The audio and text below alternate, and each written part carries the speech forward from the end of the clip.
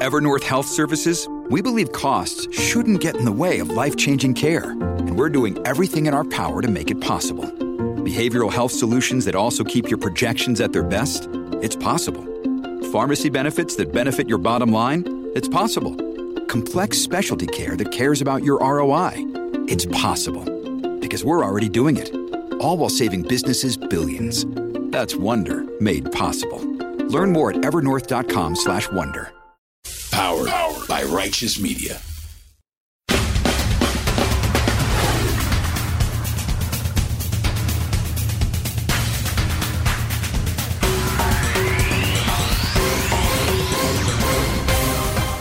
Welcome to Independent Americans. Welcome to another special Ukraine War Report and episode 164. I'm your host, Paul Rieckhoff. It's now been 1 month since Russia invaded Ukraine, and very little about this war has gone according to what Putin had hoped for, and very little about it has been in line with what most experts predicted. And the tide seems to be turning. And now is definitely a time to stay vigilant.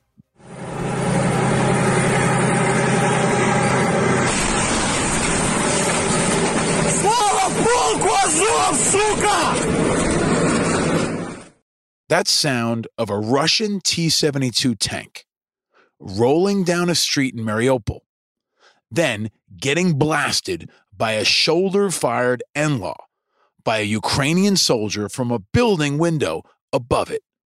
An NLAW is a next-generation light anti-tank weapon, or a main battle tank and light anti-armor weapon. It's developed in Sweden, and it's been sent to Ukraine by the UK, the United Kingdom. These are shoulder-fired tank killers. And the soldier screams from the window, "Glory to the Azov Regiment, you bitch." That's the translation. Now, the Azov Regiment is a unit of the Ukrainian National Guard based in Mariupol, in the Azov Sea coastal region. The UK sent 2,000 of those NLAW systems to Ukraine before Russia invaded, and another 1,600 or so by March 9th. And at least 100 more were sent by Luxembourg. And on March 24th, the UK pledged to deliver another 6,000 NLAWs. A senior Ukrainian military officer said they were the weapon of choice for his troops, responsible for destroying roughly 30 to 40% of Russian tanks. NLAWs have been killing tanks left and right in Ukraine, along with the American-made Javelin. Javelins are the FGM-148 Javelin, made by Raytheon and Lockheed, and they cost about $200,000 apiece. Ready to fire, a Javelin weighs about 50 pounds. The new $800 million weapons package, announced by Biden earlier this month for Ukraine, includes about 2,000 Javelins, along with 800 Stinger anti-aircraft systems. Prior to that, the U.S. had sent about 2,600 Javelins. NATO and the U.S. are pouring them in. And the Pentagon claimed this month that out of 112 Javelins fired by the Ukrainians, 100 of them had hit their target. That's a damn good hit percentage. And it's why Ukrainians are all praising the power of Saint Javelin. That's what they're calling it, Saint Javelin. An image titled Saint Javelin shows Mary Magdalene holding a javelin launcher in the style of an Eastern Orthodox church painting, like a baby. And it's gained traction on social media, it's on T-shirts everywhere, and it's become a major symbol of the Ukrainian resistance against the Russian invasion. You can buy the T-shirts online. So thanks to Saint Javelin, it seems like Ukraine is winning. But are they? Are the Russian forces as bad as they appear? Is Putin's once feared military the greatest overinflated paper tiger of our time? Will Kyiv be Putin's Waterloo or his Stalingrad? The Battle of Stalingrad took place from August 1942 to February 1943, and it was the deadliest battle of the Second World War and one of the deadliest battles in the history of warfare. There were an estimated 2 million total casualties. The total Axis casualties for the Germans, Romanians, Italians, and Hungarians are believed to be more than 800,000 dead, wounded, missing, or captured. And on the Soviet side, official Russian military historians estimate that there were 1,100,000 Red Army dead, wounded, missing, or captured in the campaign to defend the city. And an estimated 40,000 civilians died as well. In Stalingrad, the fighting was brutal. Building to building, house to house, street to street. And Ukraine in 2022 is not Stalingrad, but it's some of the most brutal house-to-house fighting we've seen in a generation. And the Office of the United Nations High Commissioner for Human Rights has reported a total of 1,151 civilian deaths so far, and 103 children. And that number is rising by the hour. Stakes is high. You know them stakes is high. When we talking about stakes is high. Y'all know them stakes is high when we dealing with them. Stakes are high. Tens of millions of Ukrainian civilians are caught in an unimaginable hell that continues to unfold on this modern battlefield. Some might say Ukraine is winning. But can anyone win a war like this? We've all seen retired generals on cable news. And we've all seen quick videos on social media of tanks getting blown up. But what's really happening on the battlefield in Ukraine? In this episode, we're going deeper in a way you probably haven't heard before, with a guest who knows more about the 21st century battlefield than anyone we've ever had on this show. And he doesn't just know it academically, he knows it personally. He's a returning guest, an extensively experienced combat leader, a true leader, former Navy SEAL Commander Chris Fussell. Can't you see I'm easily bothered by persistence? One step from lashing out at you. You want to get under my skin and call yourself a friend. Chris Fussell is a man who knows war. Steeled by leadership roles in the most selective special operations units in the military, Chris is a leader that understands the chaos and dynamism of modern combat. He's led the most elite unit in the United States military, the Naval Special Warfare Development Group, DEV Group, and Navy SEAL Teams 2 and 8 on some of the most critical missions of our generation. Chris joined us back in March of 2020 in episode 50, right before the pandemic exploded. And then he joined us 1 month later for a special dispatch on April 6, 2020. He analyzed and predicted how that battlefield would unfold. And he was right. And he's back. Chris spent 16 years at the tip of the spear for America's most urgent and complex national security challenges. He was an aide-de-camp to General Stanley McChrystal when he commanded the Joint Special Operations Command in Iraq. Chris teaches leadership at Yale. He speaks to packed audiences, and he coaches top leaders and companies worldwide. He's also the author of the bestsellers Team of Teams, New Rules of Engagement for a Complex World, and One Mission, How Leaders Build a Team of Teams. He's the president of the McChrystal Group, an elite advisory services management consulting and leadership development firm, and he's a former wrestler with a degree in philosophy. He's a true warrior philosopher of the highest level. He's got a Master of Arts in Irregular Warfare from the Naval Postgraduate School. And he got the Pat Tillman Award for the highest peer-rated special operations officer. He did a thesis focused on interagency collaboration and intelligence sharing processes that drove effective cross-silo collaboration during the peak of the wars in Iraq and Afghanistan. Chris knows modern warfare, and he's going to break down the strategic and the tactical, the political and the psychological. And almost nobody you see on TV or hear on the radio has the depth of personal experience in combat that Chris does, or the mind to pull apart what's happening beneath the headlines. War is not a game, of course, but having Chris is like having an elite, retired NFL quarterback break down the Super Bowl. And he's not just any quarterback. This is not Tony Romo. There are fewer Naval Special Warfare Development Group commanders than there are Pro Bowl quarterbacks. Chris is the most elite there is, and he's here to help us understand what we're seeing in Ukraine and what we might see next. You can't be something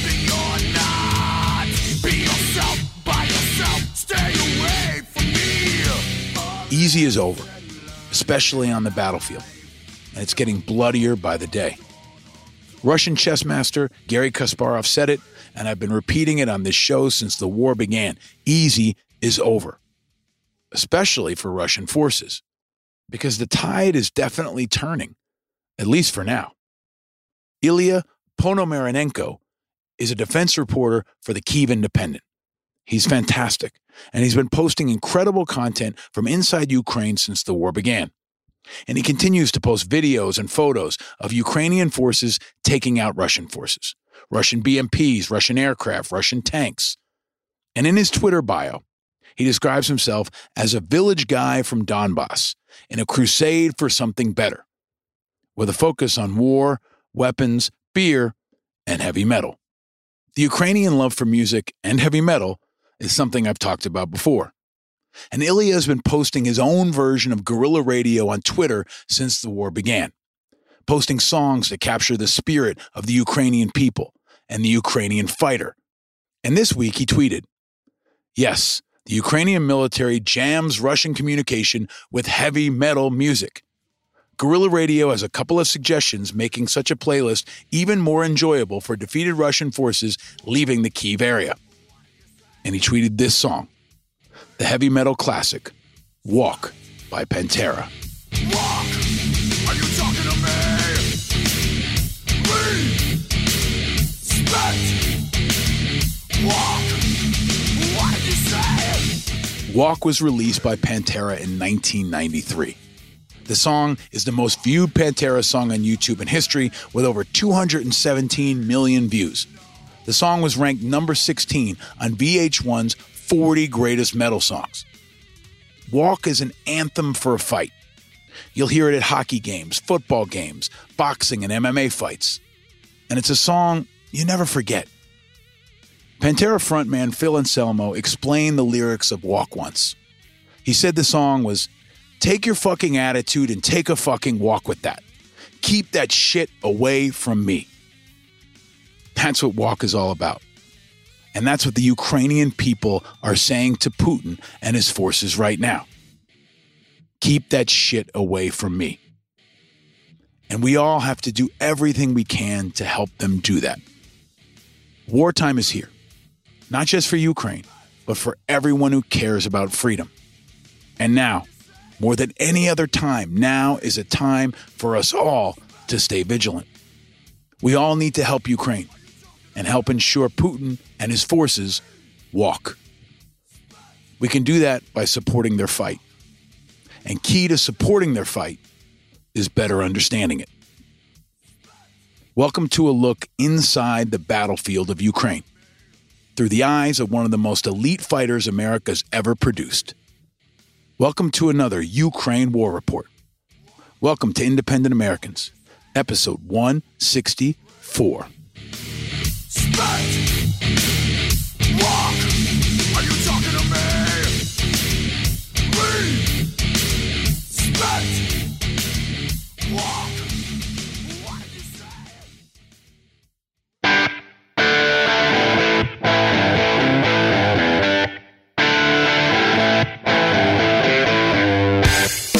Ladies and gentlemen, independent Americans around the country, around the world, inside Ukraine, inside Russia, anywhere else you can hear my voice. The war in Ukraine continues to evolve by the minute. And you've heard many perspectives, and I don't think you've heard one like the one we're going to get today.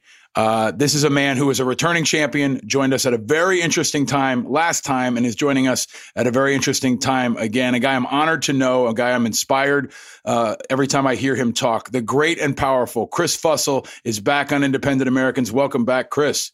Thanks, Paul. Great to see you again.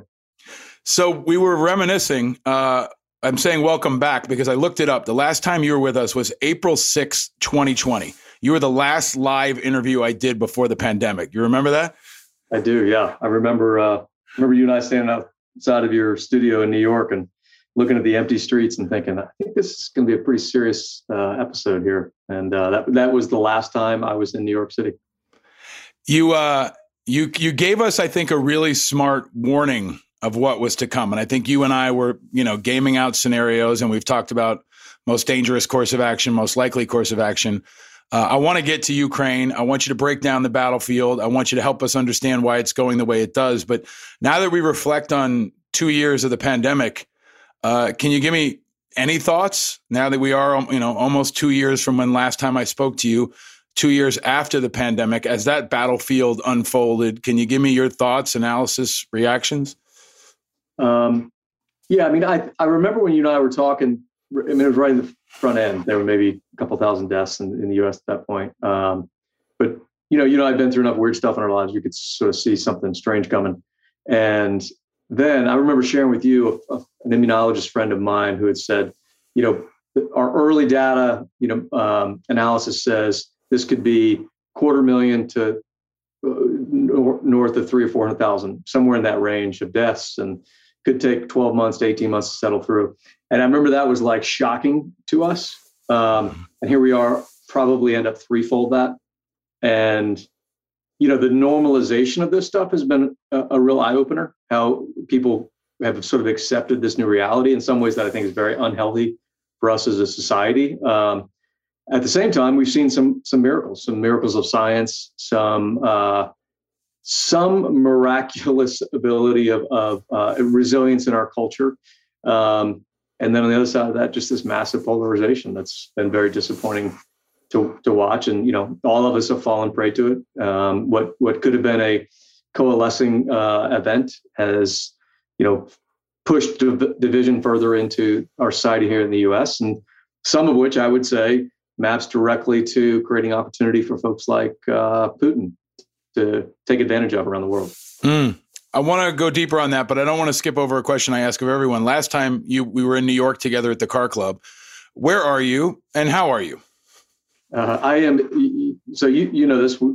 Shortly after our conversation 2 years ago, 2+ years ago, my wife and I made the decision to move from Capitol Hill in D.C. up to the beautiful mountains of West Virginia. So we've been here for about 2 years. So if you're on video, that's the sun passing over the New River Gorge in West Virginia. The nation's newest national park is just outside of our window here, and we're enjoying it. We're really settling into a state that we've been coming here for many years. We know it, we love it, and really enjoying the new approach and opportunities here in West Virginia. Wife and kids are doing great.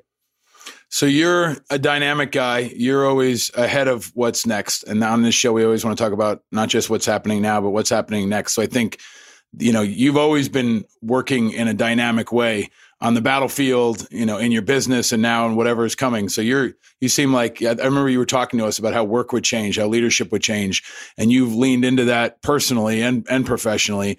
Now we've got Ukraine. I think the reason I want to talk to you, Chris, is because I feel like we've heard from lots of generals. And then we've seen really narrow perspectives, but we don't have a really dynamic perspective. And you can see all sides of it based off your very unique experience. Maybe let's just start at the top. As we have this discussion, it looks like Ukraine is winning. It looks like Russia is losing. But give us your analysis, the big picture of Ukraine, what's happening and what it means globally. And then I want to go down to more granular and tactical stuff. But give us your thoughts on the big picture of where we are and where this may be going. Yeah, maybe I just first react, and I, like yourself, had countless of these conversations the last few weeks. And the one caveat I always try to put in, and we can dive into this a bit and then go wherever you want. But I think we've done ourselves a disservice in the U.S. over the last several generations, really, but especially in the last 20 years, when we frame things like this inside of winning and losing, right? We, and you and I both lived this, right? We dealt with this. We did this to ourselves in Iraq and Afghanistan because, we kept looking for winning. Have we won yet in Afghanistan? Did we win in Iraq? Who's winning in the Ukraine? And conflict at that level, nations are in relationship with one another. And saying, did we win in Afghanistan or is Putin going to win in Ukraine is like saying, am I going to win at raising my kids? I just have a relationship with them. I have good days and bad days. But if there's not a time where I'm be like, I won, and we look at things like that in these very complex relationships, Putin has made some serious errors, in my opinion. He's messed up that relationship, both with the Ukrainian population, neighboring states, the world, et cetera. But neither side is really going to win. It's going to transition into another stage, and we want to help them get to that next stage as fast as possible. And so, I mean, you can beat this point up for a while, but I do think it's important because it changes our mindset. We start to look for, by April 27th, we will have won. Well, that's not true. It's, by April 27th of 2035, we won't have won. It'll be in a much different position, hopefully. And how do we help them navigate towards that? But you have to look at these things in such a longer and different perspective, much like you would relationships with friends and family. I think that's a fantastic way of looking at it. I appreciate that you're bringing that perspective because it's not one we're really hearing. And especially, the cable news chatter kind of treats it like a scoreboard. How many tanks are down? How many chips are here? It's like some kind of, broadcast game of Risk in 2022. But as we go onto the actual battlefield, let's just use that, right? If you're a retired quarterback, that played at the very highest level possible, you're watching the game unfold. And I don't mean to call it a game, you know what I mean? But you have a very unique perspective on the battlefield that maybe other folks don't see or don't know. What do you see on the battlefield? A few things. I'd start with, again, for your listeners, I was in the SEAL team. So small specialized units, which live on one end of the spectrum where, very capable, much larger forces like you were part of, like conventional units, et cetera. We all live on this spectrum, but, like you and I both lived, you immerse with each other enough on the battlefield where you understand sort of broad perspective. And so from that lens, one of the first things that jumped out at me was, the decision to cross the border. I was surprised by completely. I thought there's like 8 wins that Putin gets out of getting to the border, forcing the conversation, and then backing down and saying he never meant to. I don't know why everybody overreacted, right? And so the crossing into the country seemed like a strange decision. I didn't see a lot of ways he won there, but then the first thing that jumped out was he sort of fell into the dictator autocrat trap of getting clearly really bad intelligence from his frontline, majors and colonels on their readiness, right? In systems like that, we saw the same thing in Iraq with Saddam having bad internal intelligence on his capabilities. If you're going to be in a lot of trouble with an autocrat as a military officer by saying your tanks aren't ready, you're going to say they're good, right? So he was probably suffering from some of that. He also probably cared less about their capability and losses than other countries would. Again, a trap that autocrats fall into. But he got pretty exposed very quickly, right? There's this saying in Alfred Thayer Mahan was this Navy theorist strategist, and one of his best known theories was the fleet in being. Like you're better off with your naval fleet existing in a harbor than you are taking out to sea and proving that it's not very capable. And so he sort of broke this, and I say, the collective Russian forces broke this sort of key point of strategy. Now he looks rather exposed. He also went in with small numbers, with the population size of Ukraine, to go in with, less than just under 200,000 troops, 20 to 25% of which are conscripts. And, for listeners that aren't aware, I mean, conscript around the world, these are like, they're kids. It's like an 18-year-old kid who's maybe got, a couple of weeks of training. And that, I'm sure they're taking the bulk of the losses. It's like conscripts and generals that are getting killed over there, which is, again, just its own little mini humanitarian crisis that kids like that are being thrown to the front lines for no reason. But small numbers, less capable force, immediately exposed. Those are the things that jumped out at me very quickly. Coupled with, obviously, he thought it was going to be low resistance. Otherwise, why would you do it the way they did it? And it wasn't. The Ukrainian people are tough. They didn't want to be occupied. God bless them for the resistance they put up. And, Putin knows Ukrainian history. That's a tough crowd, right? And they've been through hard times before. They can suffer, and they turned it on. And, obviously, Putin and the his forces are paying the price for it. So I guess overarching, my response has been a series of surprises. Like I've been surprised that they crossed the border, surprised that he thought that his units were more capable than they were, and then happily surprised by the will and strength of resistance from the Ukrainian people. I want to maybe start and go down. And let me ask you, there's been a lot made of, I don't know what they're up to now, 7 generals killed so far. Maybe it's more by the time we record this. Can you talk about that? What does it reveal? How much does it matter? How much? And by the way, just sorry, before I get you that, you were an 06, so you were just below a general in the U.S. military. So you're one level below a general.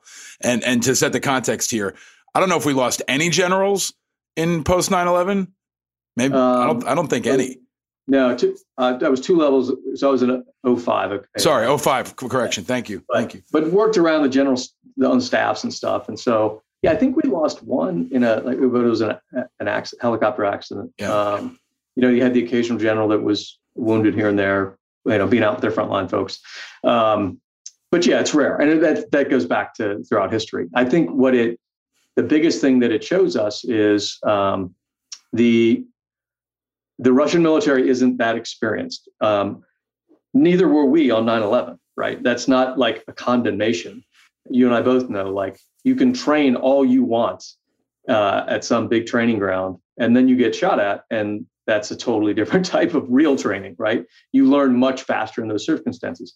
The U.S. military is really good, as are some of the allies we worked with so closely over the last 20 years, because we've been through 20 years of combat, which is not a great reality, but it does make your army really good, right? And Russia just hasn't had that. They've got very limited number of folks that have real combat experience, some of which have promoted up to the general officer level. And so my assumption is they're in the back of these big convoys that are pushing in. Their comms are probably terrible. Like I'm guessing the intricacies of it all. It's not like it looks in the movies, right? Some kid in a a tank or a vehicle way up in the front of the convoy. His radio battery dies because he doesn't know how to keep the battery stored in cold weather, and suddenly he can't talk to anybody, and the whole convoy shuts down, et cetera, et cetera. And now you've got some general in the back who actually knows what they've got to get done because he's the only person talking back to headquarters. And he probably hops in a Jeep and I got to drive up there and see what the hell's going on. And the Ukrainian sniper's like, oh, good, look, an old gray-haired guy.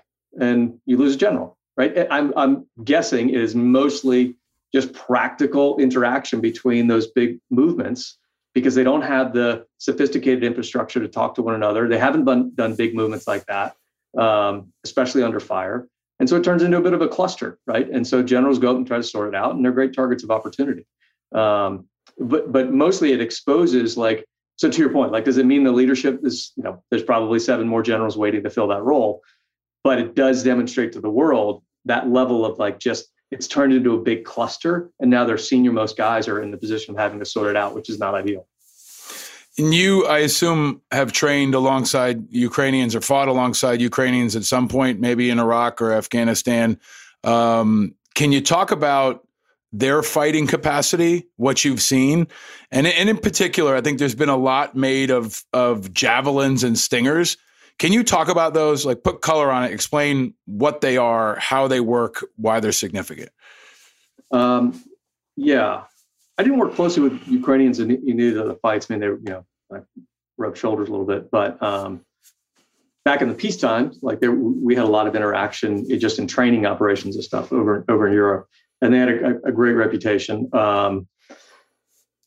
Rightfully so. As I was saying a moment ago, just a hard population that's been through a lot over many generations, and that creates a grit and resilience that's hard to match. And now living in West Virginia, I've had conversations just with friends here where they're without military experience. Are you surprised by the local population being able to fend off the Russians? And honestly, I'm what I'll tell my friends here is, you could send the 82nd Airborne into West Virginia, and it wouldn't be able to take it over, right? It would stay here as long as and I say that in all honesty, my 82nd Airborne friends can yell at me, right? It would win every battle. And it would control the terrain as long as it stayed here, but you're not going to break the will of the West Virginia people. Like I said before, it would be a relationship, and just like we found in Afghanistan, they've got the staying power, right? And if I've learned anything, like I'm sure you would say as well, the last 20 years, it's bet on the people with a reason to fight. You know, compare the 30-year-old parent living in, Kiev with the 20-year-old conscript who thought he was going to an exercise. Who's got the will to fight, right? So you're not going to break that sort of will to defend your homeland. And history just shows that time and again, right? And so they've got all that in orders of magnitude more than the invading and occupying force. And then you leverage on top of that, to your point, like this tech imbalance, right? And for those that haven't been out there, you can talk about any specific weapon system, but the broader way I think of it is, for those that haven't seen it, like if you can get that mismatch shored up, and here we're supporting the defending population and force, there's, you can get into this sort of order of magnitude difference in capabilities, right? And the Russians are using, untested soldiers with untested equipment and logistics on the ground, and realizing, wow, there's technology that will flood across the border for as long as we want to stay engaged here. That is a mismatch with the capability that we've brought into the country. So we've got what we thought was a great tank, but this Javelin is much better than it is, right?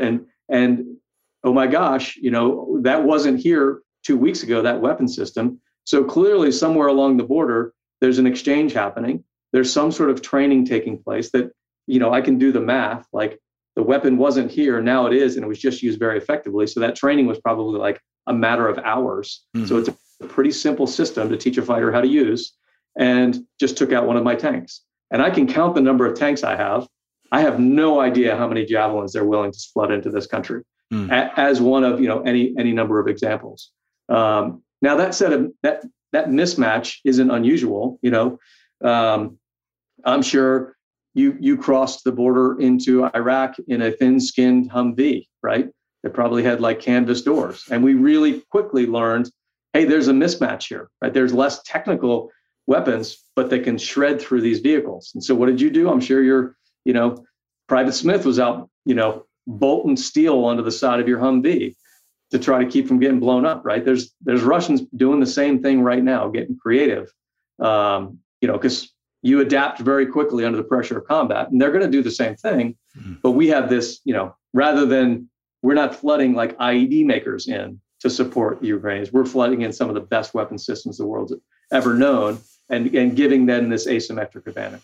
I'm glad you brought that up, because it feels like that the Javelins on this battlefield are what IEDs became on our battlefield, but on steroids and so much quicker, right? I mean, you don't even have to make a Javelin, right? You could hand somebody a Javelin. You don't have to create IED factories like we saw in Iraq and Afghanistan. And they're so much more devastating, so much more consistent, so much more prolific that, if you're a Russian tanker, a Javelin is your worst nightmare, in the same way an IED was for every one of us in Iraq and Afghanistan. I'm glad you put a point on that in that way, because it seems to be so clearly shifting the battlefield, but also shifting morale, right, on both sides. The guys, they're already the shirts, praise to St. Javelin, right, that we see all over the place. And it's got to be a nightmare for the Russians. Given your special operations world experience, as much as you're able, Chris, can you evaluate on any level, being this far away, how the special operations units for Ukraine and Russia have done? We heard a lot about Russian special forces, and it may be hard to evaluate right now, but it doesn't look like they were the difference maker we were anticipating. But can you on any level evaluate both sides of that part of this? First, a comment on like the Javelin ID comparison, and then circle back to that. I think it's a good one. But just for your broader listeners, really what you're trying to do is create this, like, some type of asymmetry, right? Where, and you're looking to offer solutions that find the seams inside of your opposition's sort of plan, right? And so for us, they're the best technologically enabled military in the world, right? But what they found was, well, what's the weakness on that vehicle, right? The side of it's thin. So let's come up with cheap devices that can blow the door off and like kill the person driving it, right? And then we can attack the convoy. So we've changed their plan by finding non-obvious sort of chinks in the armor. But to your point, improvised explosives devices and vehicle-borne VBIEDs and all these other things that started to evolve. You can't box those up, put them in the border, and just like distribute them, right? So the logistics, it's not as capable of a weapons system. It's sort of this homegrown device, and they got more advanced, of course. But to your point, they had to create factories and get demolition in there, and it's a very complex supply chain and not easy to execute. And then the person that's going out to do it has to like run a wire or set it all up. And so those were days and weeks long operations sometimes. Where this is just, the Russians are smart enough to go, okay, that took them like 5 days to figure out. And this is going to go on for quite a while. So it's a similar sort of imbalance, but a much more sophisticated game. On the special operations side, honestly, I would be completely just guessing at this point. I really look forward to seeing some of the reports that come out once this all sort of starts to settle. My read from the outside is that the majority of the resistance is coming from, just a dedicated army on the Ukrainian side, plus sort of activated civilians that are getting engaged in the conflict. And I'm sure I'm assuming they've distributed their most capable and experienced fighters across to get people up to speed. And what I would assume, like there's probably some specialized units that are doing specialized things, right? But it's not yet a series of like raids or things where you can clearly say, oh, they blew up like these 4 headquarters within 24 hours. So some sort of specialized unit came up with that, right? On the Russian side, again, haven't seen much that's come across my radar. Aside from the initial push, where there was, some of the reports of heavy casualties with some of their lighter units right out of the gates. Again, the history books will say how accurate that is. But my sense was, and this could be completely wrong, but if Putin thought this is going to be, light and fast and low resistance, I'm going to send in some of my shock troops that are all, 6'2", 240 bodybuilders, but lightly armed and not meant to really hold ground, and they don't come in heavily armored, and it'll just kind of scare the population. If the population said, I'm not really impressed, a SEAL platoon's worst nightmare is getting pinned down by like 400 fighters without any support, right? They're not designed to do that. And so I think the Russians might have, and again, I've only seen light reporting on this, might have misused some of its specialized forces out of the gates with the assumption that they weren't going to get much resistance, and they did. Chris, you're an expert on leadership. You've written books about leadership. Can you break down the leadership differences in the way these militaries are structured? We talk a lot about small unit tactics, about decentralized leadership. You talk about how generals in the Russian army get taken out and it creates discombobulation because they're so dependent upon those generals, right? That's not the military that I fought in. That's especially not the units that you were in. But can you compare and contrast for the layman the real differences in the way these militaries are structured from a leadership standpoint? Yeah. Napoleon had this saying that if he could fight anything, he would, like if he could choose his opponent, he would fight a coalition. Because of all the, you and I both fought within coalitions, right? It's just hard to get a coalition to coordinate and move together, et cetera. I'm no Napoleon, but I would say if I was in today's world, if I was going to fight anything, I would fight an autocrat. I want to fight a society that's been under autocratic rule for generations. And I think that's one of the differences here. I mean, Ukraine's clearly had its ups and downs like we all have. But it has a relatively recent history of real independent thinking and growth and independence. And, an army, a military, a population that is comfortable. And this is why I say it's different now. In the technology age, when we're also interconnected and all of us have access to information, et cetera. I mean, this is the first war being fought with Twitter, right? Can you imagine the amount of information that's being exchanged on the front lines through WhatsApp and Instagram accounts that are masked, and it'll just be fascinating to read how effectively the Ukrainians are using technology.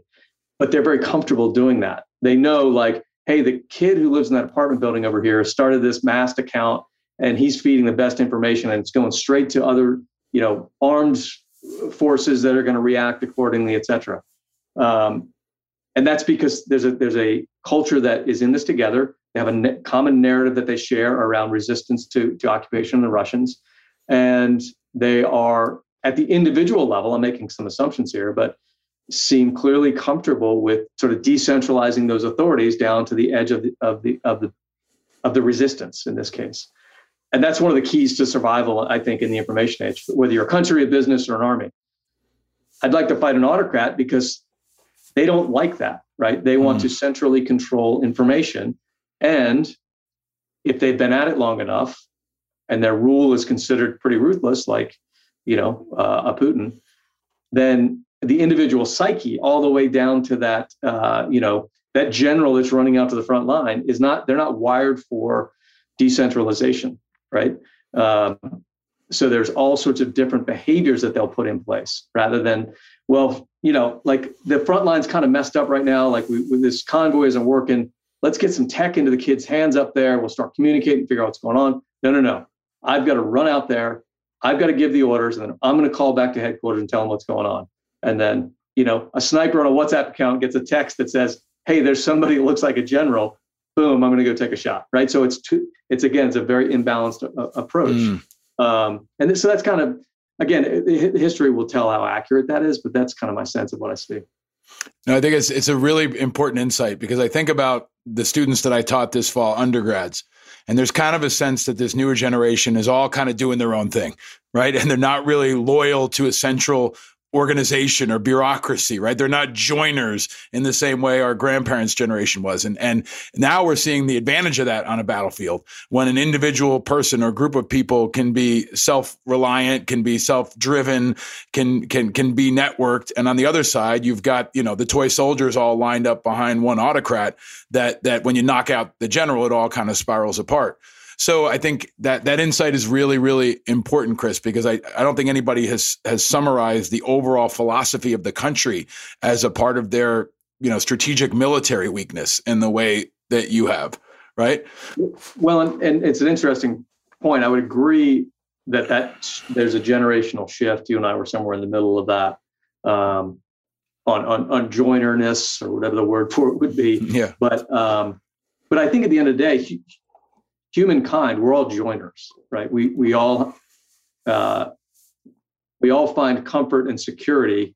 We haven't evolved that quickly, right? It wasn't that long ago that we were all in tribes for just survival, and so we're still wired for that. I just think what connects with people to what they want to join into has shifted.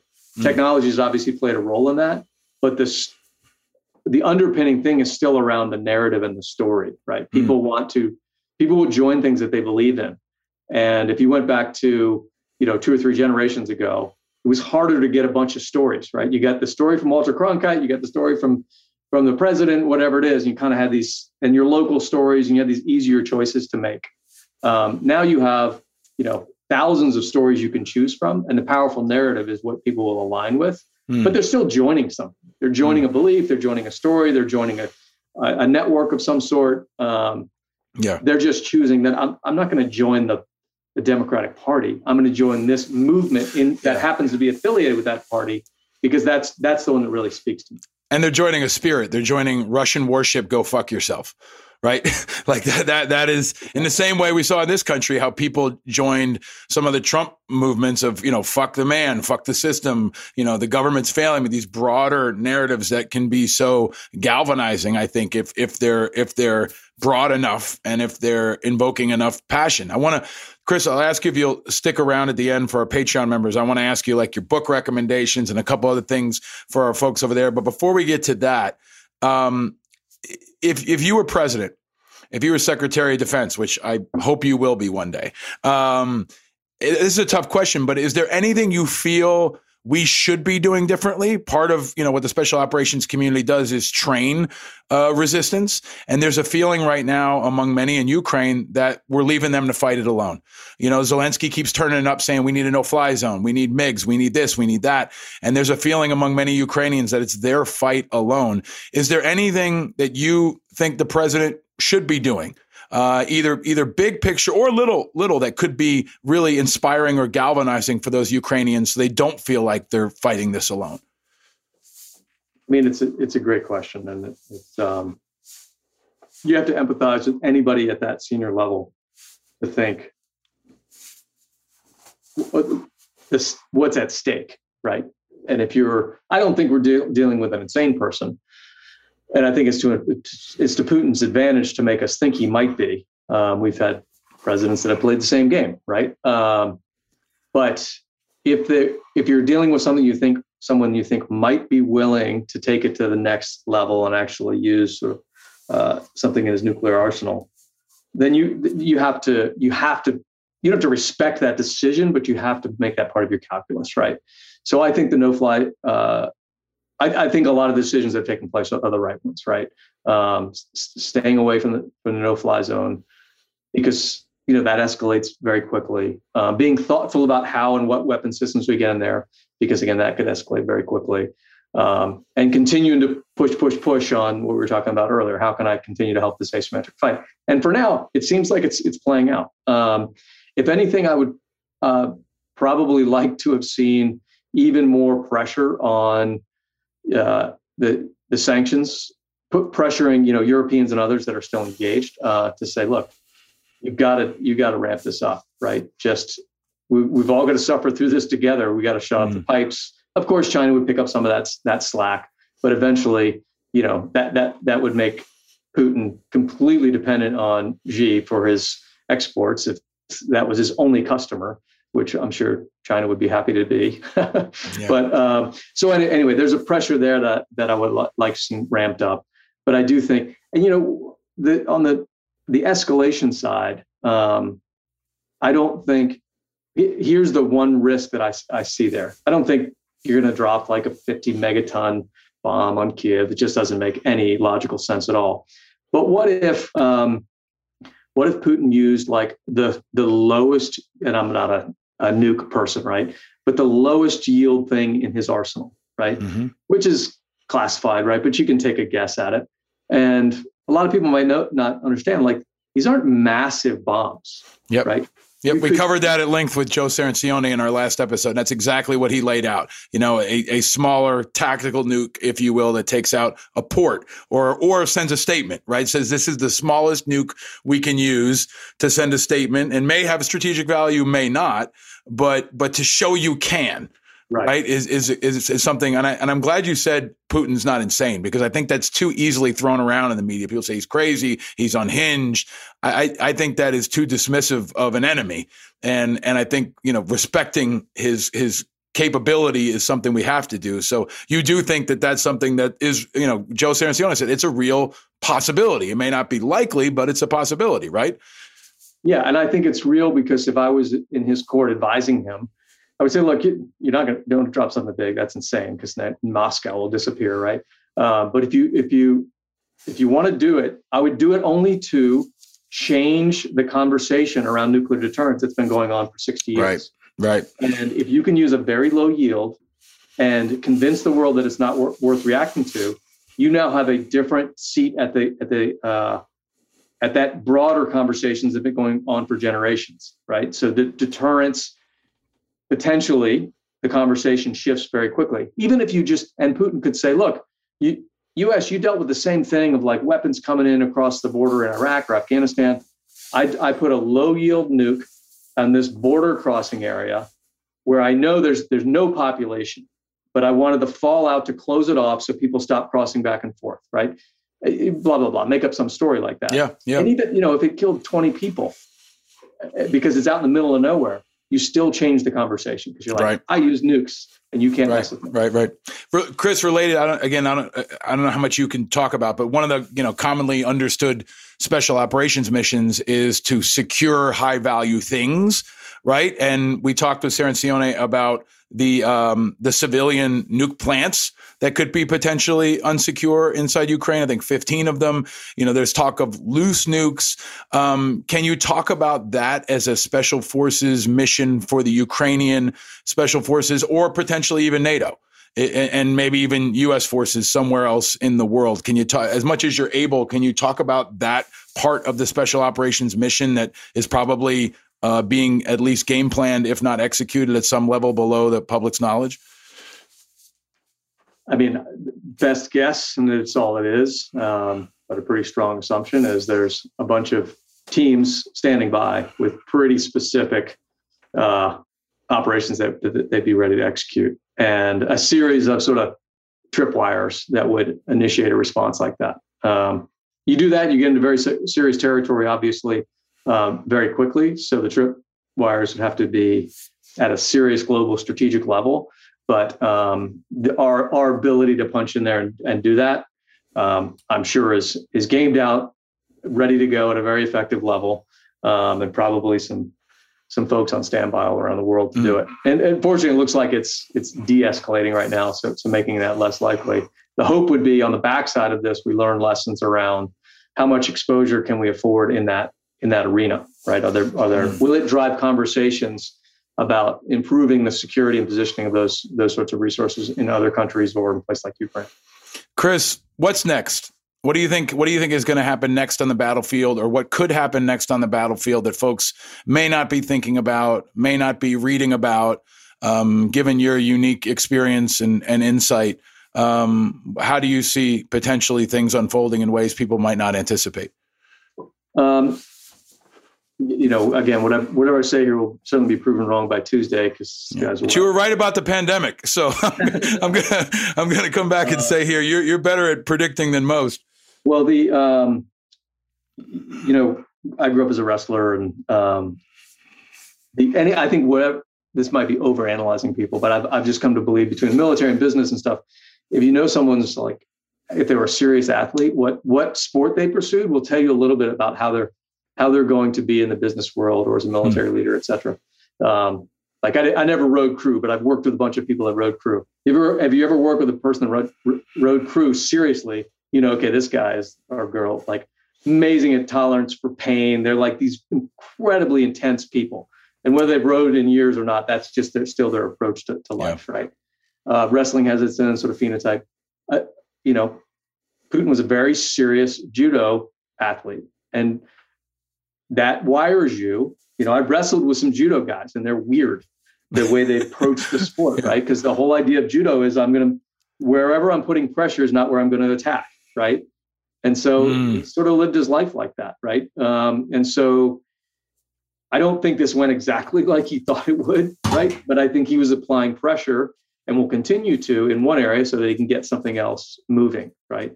Now that might be over analyzing the way the guy's brain worked, but I think there's some truth to it. So my worst case scenario guess would be, and again, if I was in his court advising, I'd say, look, you got to slow things down. You got to let people forget how bad that initial thing went, which everybody's short-term memory is pretty bad these days. Hold some ground, and we want to get through 2 fighting seasons. And whether that's we back off and we come up with some sort of agreement, I think we're in talks right now, and it's going to escalate up and down. It's going to go kinetic again and come back and forth. But you want to get into a position where the U.S. gets back into its next election cycle, and then you start negotiating point to point with Trump if he runs again. And you could undermine the entire political system where they see you making decisions based on negotiating with someone that's running for president, not the person in the White House, which he would happily do. RT today had a story about, Biden says Putin should get out, therefore we think Biden should get out and Trump should retake the office, right? So just feeding into that narrative inside the United States. And so, this 2 years in conflict goes by pretty quickly, right? Mm-hmm. I can imagine him dragging it out like that and putting himself on new terms. Coupled with that could be they end up in this weird position somewhere in the country that we, back to that winning and losing question. We're like, well, did we win or lose? Because it seems like the people in that part of Ukraine actually want the occupation, and now we don't know what to make of it anymore. That is a brilliant breakdown. The judo thing is perfect. And I'm glad you raised that up because this conversation is happening at a time where Trump just this week asked Putin to release information on Hunter Biden. So Trump is now a player in this again. He's inserting himself again. Putin is going to take advantage of that. I've long said if I were Putin, I would just wait until, the Republicans take back Congress, Trump becomes a factor again, and you've got somebody you can deal with, right? Live to fight another day with someone who would be more amenable to you for whatever reason. Let me ask you to go from that very high level to finish on a much lower level. You're also a father. And I asked Bianna Golodriga about this in a previous episode, and I think it was really helpful. War, combat. How do you talk to your kids about this? For those of us that are trying to figure out how to talk to children about what we're seeing, can you give us any thoughts on how you and your wife have approached talking to your children about this stuff? It's a great question. I'm not very good at it, if I'm being honest. And I probably default to not going deep with them on it.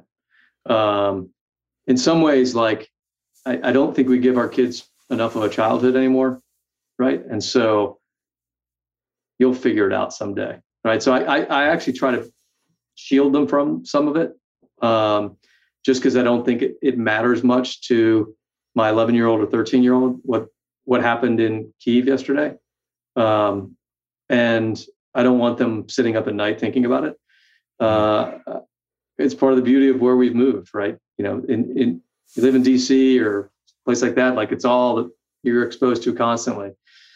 I like the fact that my kid's more worried about her softball practice or, bike riding this afternoon with some friends. And I don't know, that could prove to be naive, but I don't think it is. And so when it does come up, which inevitably, it does, I don't tie it back to personal experiences. I avoid that at all costs, really, with the kids.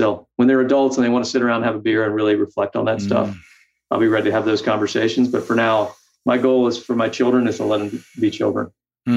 And in fairness to your family, they've spent a lot of time worrying about you over the last couple of decades. So if they can, get a break from it, it's probably overdue and welcome. But you are such an insightful voice, Chris. You're very humble, and I continue to tell you that I think your voice is just one of the most critical on the national stage and in the national dialogue. And every time I get to talk to you, I learn so much, and our audience learns so much. So I'm grateful for your extensive service, of course, in uniform, but even more so your service out of uniform, where you continue to educate us and enlighten us and help us stay ahead of the curve. So thank you for all you're doing. And thank you for joining us again in Independent Americans. I hope you'll come back again soon, my friend. Oh, you got it. Anytime. Great to see you. And thanks for what you're doing. And next time it'll be at the Car Club and we can get back together and pick up where we left off. I love it. I still think I have maybe a little bit of that bourbon left. All right, man. We'll get to it. Stay vigilant, my friend. Everybody.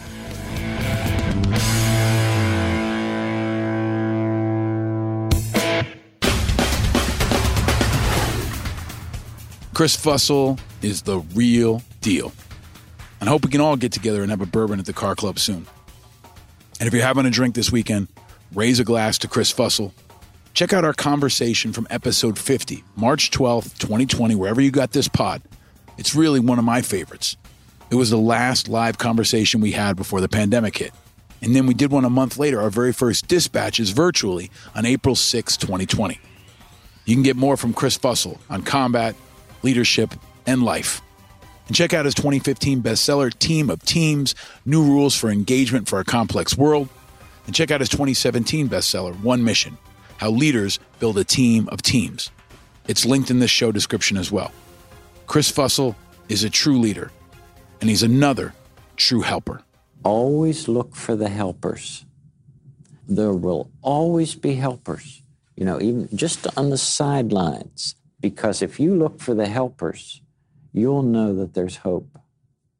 The helpers are out there. In the darkest of times, the brightest helpers are rising to meet the challenge. And check out the hashtag Look for the Helpers on Twitter and share yours. Many of you have been doing it. Keep it up. I want to share that light and share that inspiration. And when you're on social, you can play Guest to Guest every Wednesday night. We did it this Wednesday. We'll do it every Wednesday. And be sure to go to independentamericans.us. If you never have already, you can see video from my conversation with Chris there. You can see every single conversation we've done in 160 episodes. And you can also watch all our recent episodes on Ukraine. If you're new to the show, you can go back and get a crash course on all the politics, the culture, the combat, the nukes of Ukraine. Conversations with Bianca Golodryga, Malcolm Nance, Congressman Adam Kinzinger, Professor Jason Dempsey, Matt Gallagher, Quan Nguyen, Joe Cerancione, and we'll have many more inside Ukraine in the days ahead. I'm lining them up, and they're going to be really, really powerful. We'll keep this focus on Ukraine until further notice. And we're going to continue to talk to analysts, politicians, fighters, leaders, and we'll support Ukraine in any way we can. And then we'll keep and intensify our unique focus on national security, military operations, foreign policy, leadership, and much more to bring you independent content to help you meet this moment, stay ahead of the curve, and stay vigilant. So go to independentamericans.us. You can also get Independent Americans gear and support this show, and you can join our exclusive Patreon community, like our newest member, Charles Bates. What's up, Charles? Welcome to you, and a shout out to all our Patreon members. Thank you again for joining us for our Friday cocktail hour. We had a really great conversation, and you will get exclusive content with Chris Fussell. I ask him for his book recommendations. I ask him about his favorite TV show, and I ask him what we should see if you go to West Virginia. So check it out, all at independentamericans.us and our Patreon crew. And as always, please support us and go to the Apple Podcast Store. If you like this show, give us 5 stars. Be sure to subscribe for free. It's 100% free. And share it. Share it with 5 people. Do us a solid. Help us keep spreading this good content and the righteous content. Righteous is continuing to bring you the 5 eyes and all our podcasts and everything we do. You know what that means. Independence, integrity, information, inspiration, and impact. And it's brought to you by the fantastic Righteous Media team. My deepest thanks to creative Chris Rosenthal, brilliant Bill Schultz, and precise Paula Hernandez. And thanks, of course, to my wife and my amazing 2 boys. Never a dull moment, especially in the pandemic, which is still going on, because school was canceled for today, tomorrow, and the rest of the week due to a staffing shortage at our school related to COVID. Yes, that's apparently still a thing. If it's not where you are, it is where I am. And the pandemic may be over for most, but there are still some things we got to knock out here. So hang in there, get the shot if you still haven't, and you can, and keep on chugging. Spring is supposed to be here soon, even though we got snow this week and a snow day, and summer is coming. But before that, the Final Four of March Madness is set.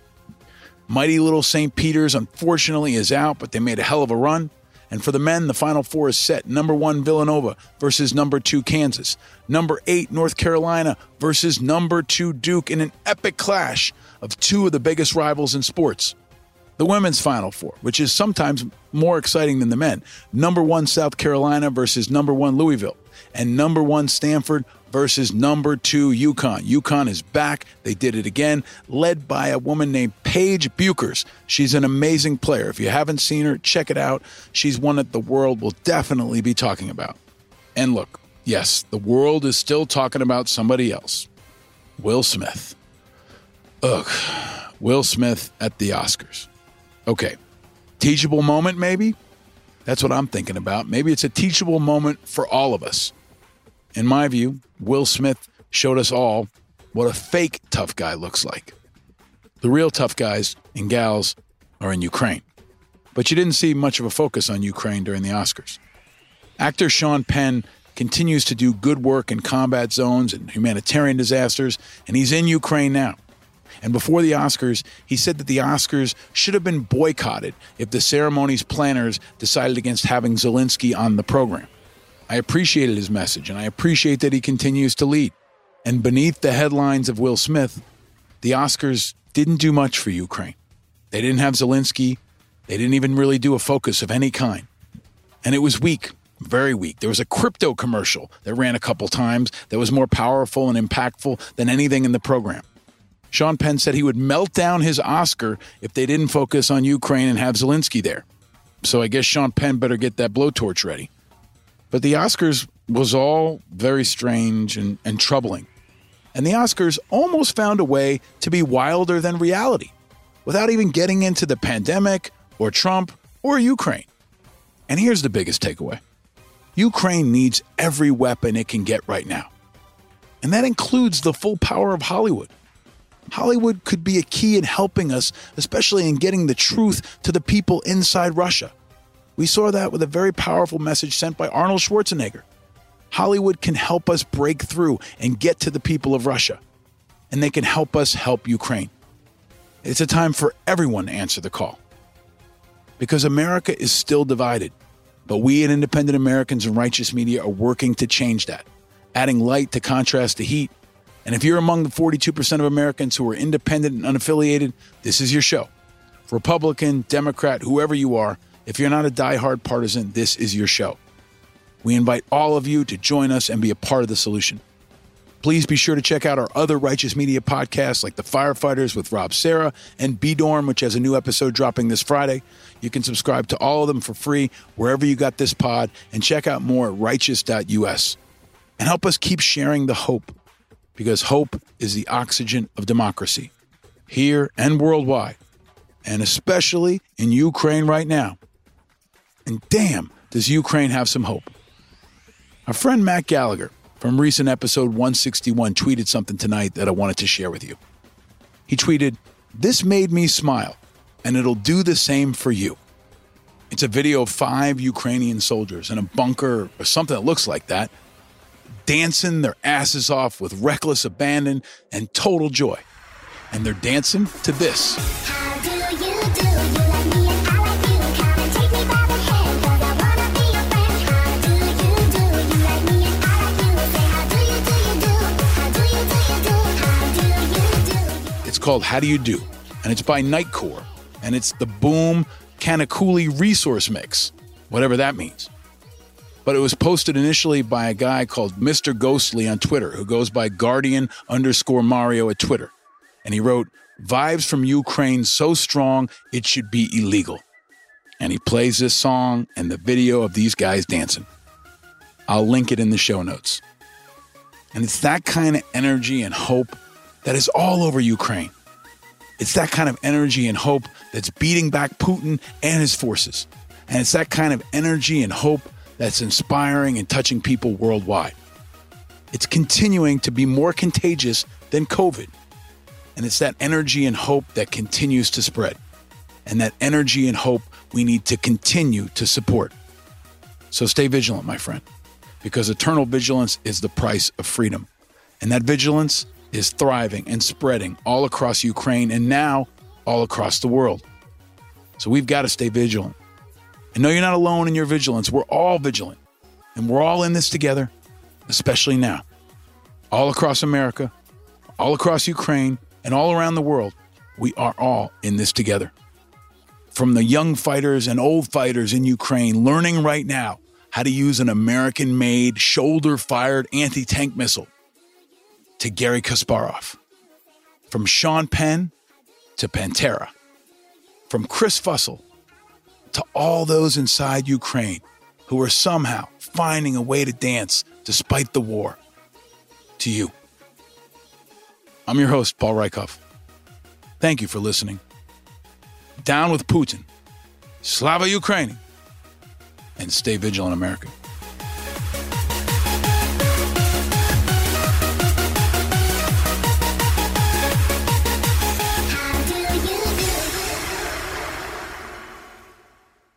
Powered by Righteous Media.